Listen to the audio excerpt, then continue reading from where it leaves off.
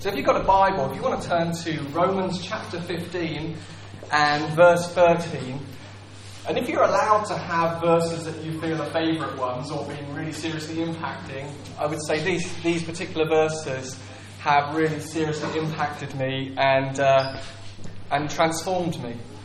And Paul, writing to the church in Rome, says, "May the God of hope fill you with all joy and peace as you trust in him, so that you may overflow with hope by the power of the Holy Spirit.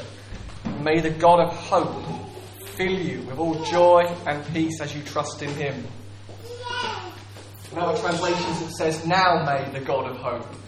And I love these verses because there's a promise here that we're going to unpack, that God this morning can fill you with hope, joy and peace in believing, and it can happen today.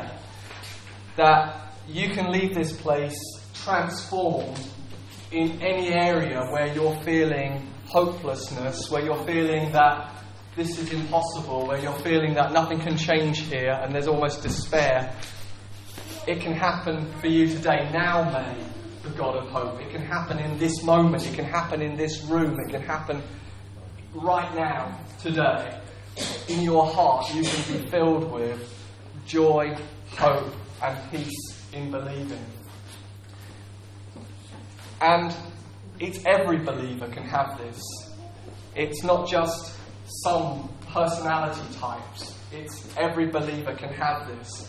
Now, I've told you before that if I ever did an online personality test, I come out on those tests, I think it's around 97% what would be called melancholic. That's what I come out. It doesn't matter what the test is, I always come out melancholic. Another way of saying melancholic is it's a person with a tendency to have a down-in-the-mouth attitude. The glass is always half full rather than full, or it's a kind of dullness, or can lead to despair. Whatever the personality test is, I come out as that. So when I read verses like this, "May the God of hope fill you with all joy and peace as you trust in him," I'm thinking this is good news for me. This is good news for me. Because it's saying, look, you may come out on every personality test as a melancholic, down in the mouth, that glass is always half full, you're a bit of a doom-monger. But actually, the God of all hope can so fill you with hope as you trust in him that you can overflow with hope by the power of the Holy Spirit. This is good news. It's not saying there are some people, some personalities, they're hopeful, and there are some personalities who are doom, melancholic, down in the mouth, glass half empty, and you're either one or the other, or you're somewhere along the line in the spectrum, but you can't change. It's saying actually you can have such an encounter with the God of all hope in the moment of trust and believing that you can overflow with hope in as you trust in him. That you can be an overflower of hope. So it's not an emotion that's worked up. It's not an emotion that's worked up. It's not a grit your teeth. Because I did that for a long time, believe that, you can overcome being melancholic just by trying a bit harder. I mean, no, you can try for a certain amount of time at these things, but until something changes in your heart, in your thinking, then you resort back to what you've always thought and what you've always felt.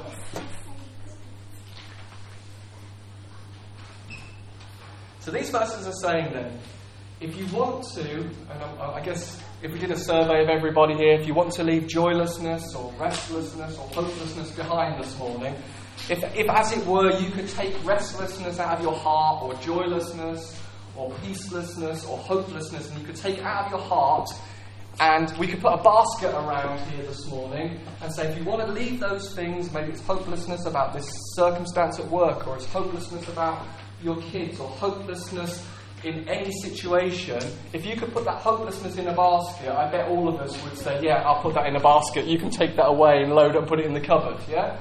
And these verses are saying that it is possible to see that hopelessness, that restlessness taken away. And Paul here says there's one key to seeing it taken away. As it were, the basket comes round and he's saying, you can put that despair, that sense of it's impossible, that sense of it won't work, that sense of I don't expect good to happen. You can put it in the basket, and it's just one condition. There is a way, there is a basket, as it were. God has a basket that he can pass around this morning, and we can put those things in the basket and not have them destroy our hope. He says, as you trust in him, as you put your confidence in him, as you trust him totally and categorically about that situation, about that person, about that issue, about that situational circumstance, it can be that that thing goes in the basket, and in its place you get filled with joy, peace and hope that overflows. And the condition is, when the basket, as it were, passes you by, and God says, will you put it in there? It's, will you trust me? Will you believe in me? Will you put your confidence in me on that situation, on that issue? That's the condition. In other words, my hopelessness about something is actually more of a problem than the something itself. That's the biggest hindrance to joy, peace, and hope. Is actually the conclusions I come to about God or myself or my circumstances or other people. The biggest issue in my life are the conclusions I come to. That's my biggest problem. And so anybody who's suffering with hopelessness about something, the biggest issue is the conclusions that you've come to about the person, the circumstance, the situation. That's your biggest issue. In other words, all transformation begins with changing what you believe and changing the conclusions that you've come to about that something. So my hopelessness or your restlessness or your joylessness is not the product of something that's happening external to you. It's the conclusions that you've come to about that something.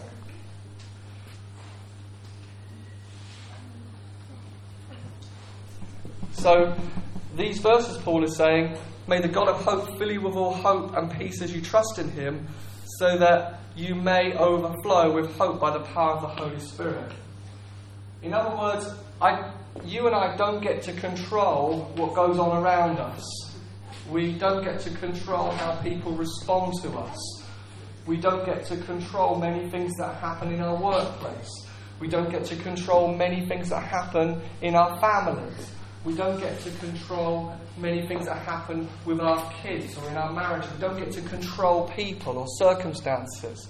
We don't get to control them. The only thing we can control is my response to those things. So in other words, I'm never a victim.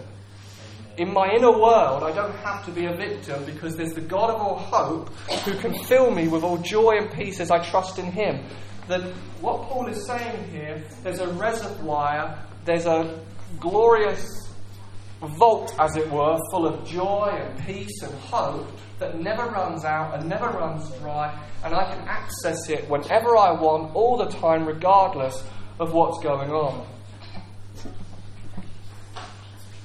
As I told you a couple of weeks ago about a book by a man who was alive during the Second World War, a Jewish man who lost absolutely everything when he remained in his country. Got taken to a camp, an extermination camp, and he said everything got taken away from him. His ability to research, his ability to travel, his ability to be dignified. He's a very scholarly man. He said all of it got stripped away. Finance, money, house, family, all of it.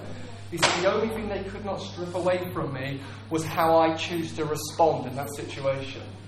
And we find that just this is a guy who is not necessarily a believer in Jesus Christ. He's just come to the conclusion, you can take everything away from me, but you can't change my inner world. You can't take my inner ability to tap into hope. And so our greatest need then as believers is to repent of the lies that we believe about God or about ourselves or about other people or about our circumstances that hinder our confidence and trust in God. That's our greatest need. You see, how many of you know that you can have great doctrine but still be a complete mess? Yeah? You can believe perfectly doctrine, You can believe perfectly that He is the Son of God who came to the earth to live the holy, perfect life. He died in my place and went to the cross for me, as me, died to pay my debt, to take my sin. You can believe, He so loved the world that He sent Jesus, and still feel abandoned, isolated and lonely because you haven't connected to real believers. We can have great doctrine, we can believe that God is sovereign, that He rules the nations, that Psalm 2 says he laughs at what His enemy is planning, and He laughs at what His enemy is saying, and we can be completely in a mess, because there's a difference between mental assent and saying I agree with a truth, and me really believing a truth and trusting a truth. How do I know when I'm really trusting a truth, that He is good, that He is sovereign, that He's working all things together for good? It's actually when my emotions line up. When actually there's an overflow of peace, and there's an overflow of joy, and there's an overflow of hope. And so God wants us to get to that stage and that place on the things that we say we believe. That actually we're believing believers that really believe. That actually He's touched our hearts so much, that there's a revelation of that truth so much, that we're affected radically and deeply, that we've got joy and we've got peace and we've got hope, just independent of what's going on around us. And so Paul is saying, now may the God of hope.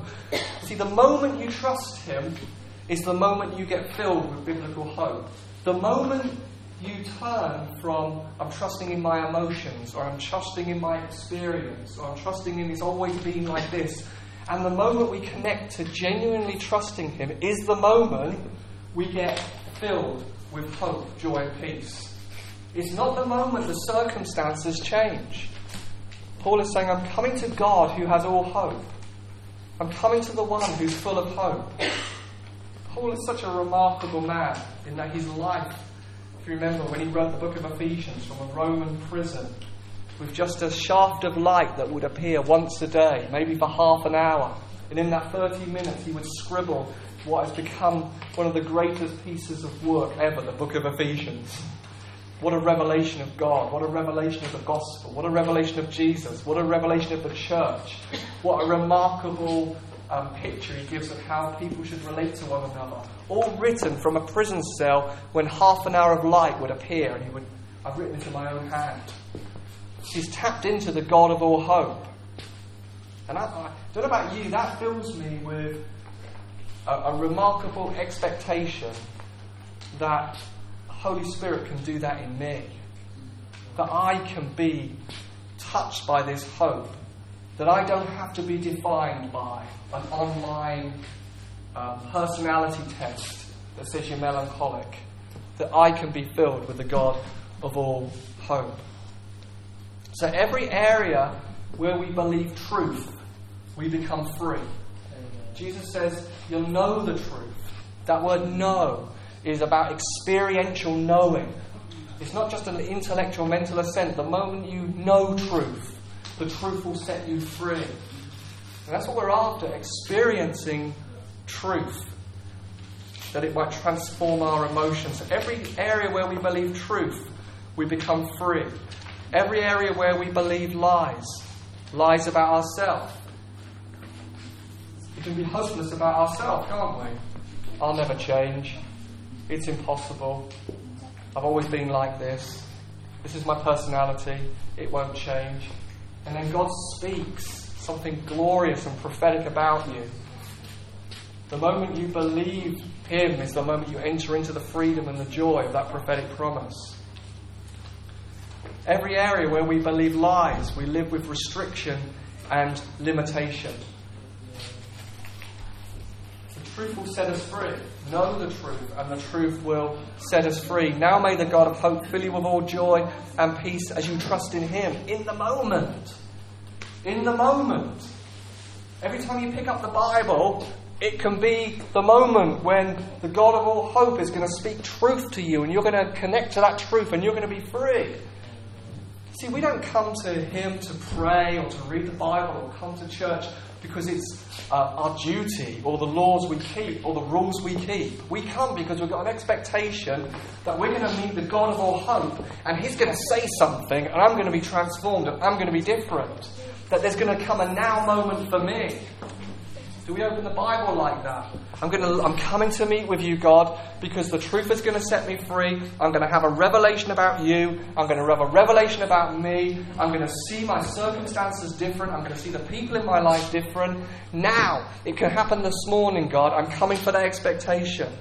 And so I can say that to you today, that whatever you're facing and whatever's going on, it's not necessarily going to happen that the circumstances are going to change after this morning, but your inner world can be radically transformed so that your outlook on them can be joy, peace and hope. And sometimes that happens quickly and suddenly. And sometimes it happens in process with much weeping and much coming before God and much transparency and honesty. Jesus says to the woman at the well that the Father seeks worshippers who worship in spirit and in truth. Truth is, there's nothing hidden between me and you, Father. I'm going to be completely real and transparent and honest with you. It's coming and saying, God, this is how I feel. I feel these emotions. I feel this hurt. I feel this discouragement. I feel this rejection. I feel this disappointment. I feel this hopelessness. I feel these conclusions that it's impossible. But I'm coming for a word from you because you're the God of all hope. And I know that's not your conclusion on me and on this and on these things. And I know you've got a better word, a greater word. Will you speak to me? Will you chip away at that again today, Father? Would you come, as it were, and just clean my heart a little bit more, a little bit more, a little bit more? Would you come and transform me? Would you come and transform me by the renewing of my mind?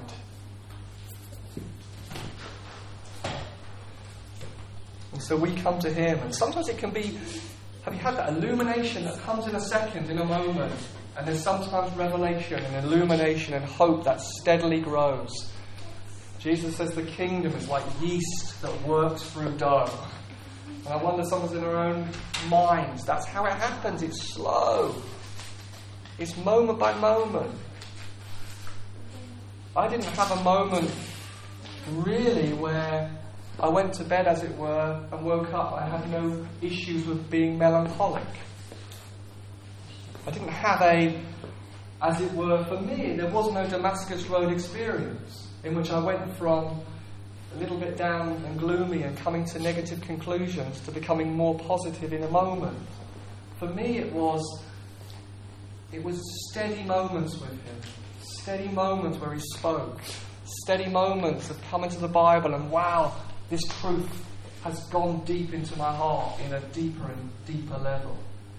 Reading Proverbs the other day, reading some verses thinking, God, we wrestled with these verses. I wrestled with verses like trust in the Lord with all your heart and lean not on your own understanding, but in all your ways acknowledge him and he'll direct your paths. I remember wrestling with God and saying, I don't feel this, God. It doesn't feel true. It feels like you have to rely on yourself and be self-supportive and you trust in yourself.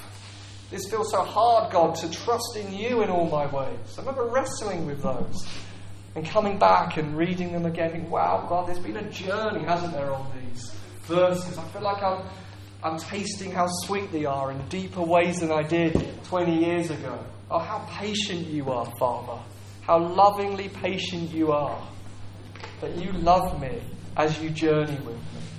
You love me when I was like a baby and I was sitting in the back and I couldn't, and then there's a toddler learning how to walk. You love me for all of those things because you so love the world. As someone said, I read this week, God, it doesn't say in the Bible, God so wanted to change the world that he sent Jesus. Now, I'm not saying that God doesn't want to change the world.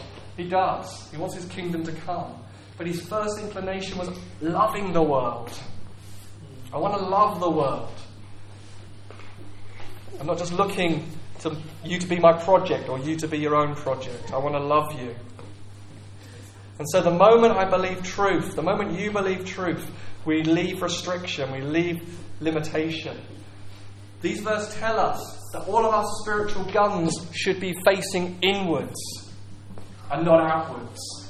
Sometimes we can think we're binding this and we're loosing that, and we're shouting at this and we're shouting at that, and we're coming against the devil here and we're coming against the devil there. And maybe what I need to do is turn those guns inwards and say, what lies am I believing, God, about myself and about you and about my circumstances, about other people? Because my hopelessness is an issue of trust and believing. That's where my guns need to be facing. I can bind this, loose this, shout at that, scream at this, and go until I go loopy. But actually, I need to come to you, and I say, I need a better word. I need to hear truth. I need to trust. My issue is, I'm living with restriction and limitation, and it's rooted in this. I'm believing lies, or I'm not believing truth. And truth comes by hearing, and hearing by the word of God. I've got to come and be exposed to your word. I've got to come and hear a better word from you. I've got to get around Christians who are mature. I've got to listen to how they live and what they think. I've got to be around the people of God. I've got to worship. I've got to be in context where I'm going to hear something from you, a truth that's going to break me out of restriction and break me out of limitation. And so I can say to you categorically, whatever you feel bound in your heart right now, you believe truth, restriction and limitation will break off. It will. And you'll find yourself living in new liberty and new freedom. Honestly, it doesn't matter what your history is, what your experience is, what your personality is. You can be someone with hope and joy and peace in believing. Absolutely. Categorically, I promise you that. Regardless of your past, regardless of what people have spoken over you, regardless of whether you feel, actually, I'm just an Eeyore. I've got the Eeyore anointing. You know, the Winnie the Pooh story. I'm just an Eeyore. To quote Steve Backlund, he does this great talk on Eeyore and the Tigger anointing. I can be a Tigger. I can. Because there's a promise here of joy and peace. It might not be that I'm going to bound on my tail everywhere and be the life and soul of the party. That's not necessary. It's about having a joy and peace that overflows. And it's going to look like you, and it's going to feel like you. It's not going to be suddenly you become this person, but you think, I'm just performing, that's not me. It's going to be authentically you, but inside there's going to be a joy and peace in believing that's going to overflow, these verses say. So hope is living with joyful expectation of what God can do. It's knowing God. I love another speaker said that God said to her, if you come to me with something and I say it's hopeless, then you've got permission to feel hopeless about it. And she's the God of all hope. And again, I want to say that doesn't necessarily mean that him being the God of hope, that he's going to work it out to be exactly the way we would ask or imagine. Yeah, it's not that he's the God of all hope and we come to him and say, you're the God of all hope. He's not the God of, as it were, the vending machine of hope in which we put our coin in and we think, yeah, I want it to work like this, buy this and look like that. I'm pressing a button. I'm expecting these things to drop. You're the God of all hope. You'll do what I want. You're the butler of heaven. I'm going to tell you what you want. No, we come to him as humble creatures to the Creator and say, I want a hope that comes in my heart. That I know that you can work all of this together for good. That you're going to form Christ in me through this. I'm going to look more like Jesus because of this. I'm going to enter into his joy and his peace and his life through this. I'm not telling you how you have to work it out, God. You get to choose because you are God. I want to partner with you and lean on you and trust in you to do good in this. I've got an expectation that good is coming to me in this.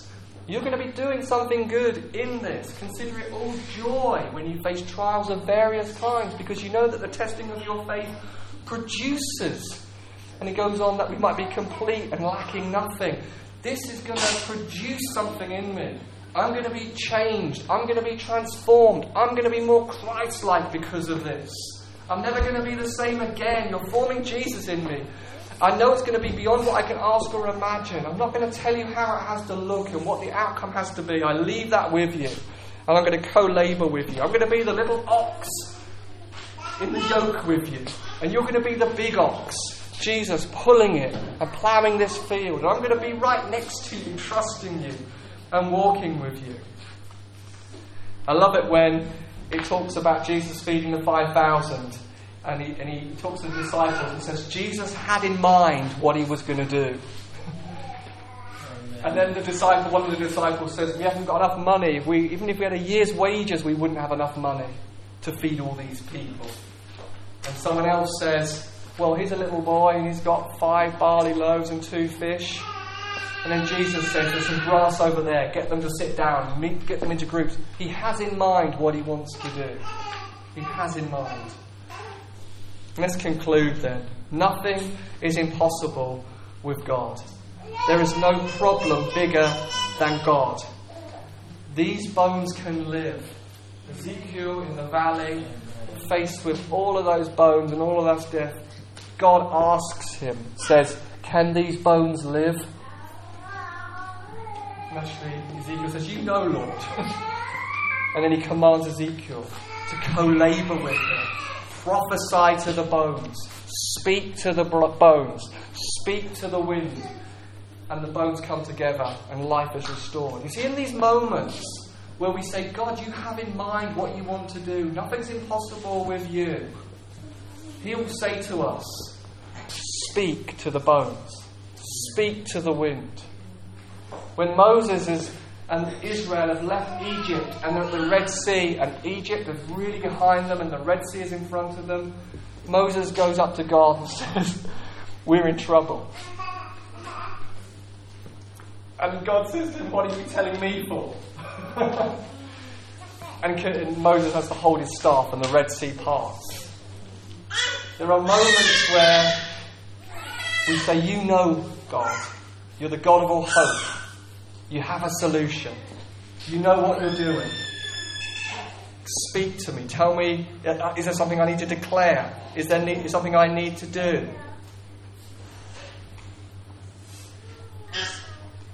Sometimes it can be that we're facing a long-term sickness and we haven't seen a breakthrough. And I've said the story so many times, but it's just so important to say it again.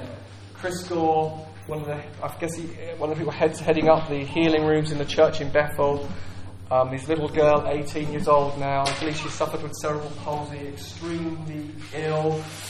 He's seen this sickness healed in other countries, and yet is still waiting for God to heal her, and has to wrestle through hopelessness and feeling, well, is this going to be impossible? And one of the ways he does that is by saying, when he wakes up in the morning, even if it's been a sleepless night and waking up to look after this little girl, he says, today is a good day for a miracle. Today is a good day for a miracle. Today is a good day. And we can say that with whatever we're facing. I haven't seen it yet. God, I'm working through with transparency and honesty any disappointment or any discouragement I'm feeling.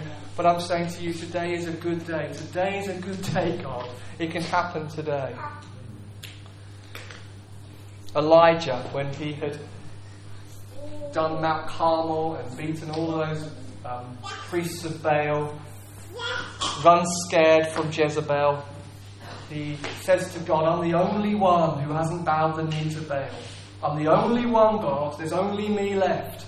It's kind of a melancholic moment, a dull of heart moment, the glass is half full moment. I'm the only one who hasn't bowed the knee. And God says, no, there are 7,000 others who haven't. Just because we don't see it doesn't mean that God isn't doing something. Amen. Just because it's not visible to us doesn't mean that God isn't doing 7,000 times more than we realise in our hearts, in people's lives, of people around us, in our workplace, in our families, in our communities. It's a perspective issue. These bones can live. This sea can part. You're doing 7,000 times more than I realise. And it says, overflow with hope. That the one who has the most hope in any environment will have the most influence. If you want to be influential in your family, if you want to be influential in your workplace, if we want to be influential in our community, we have to be the people with the most hope. Hope overflows, it says, by the power of the Holy Spirit. So as we get full of hope, people will ask us, where do you get that hope? Where do you get that outlook? Where did you get that peace, that wholeness? Where did you get that joy from? Where did it come from? Our communities will be asking us, where do you get it? You're in the same world as us. You're doing the same work as us. You're doing more than one job like we do. You've left your career from your country and come here and had to start at the bottom like we did. And yet you have a hope, and you have a joy, and you have a peace. Where do you get that from? Where did it come from? I want to know. He's the God of all hope. And finally it says He is the God of all hope. We don't just come to Him, pressing into Him, just so our situation changes. We don't come to Him just so that He might do something on our behalf. We come to Him because we love Him. We press into Him because He's good.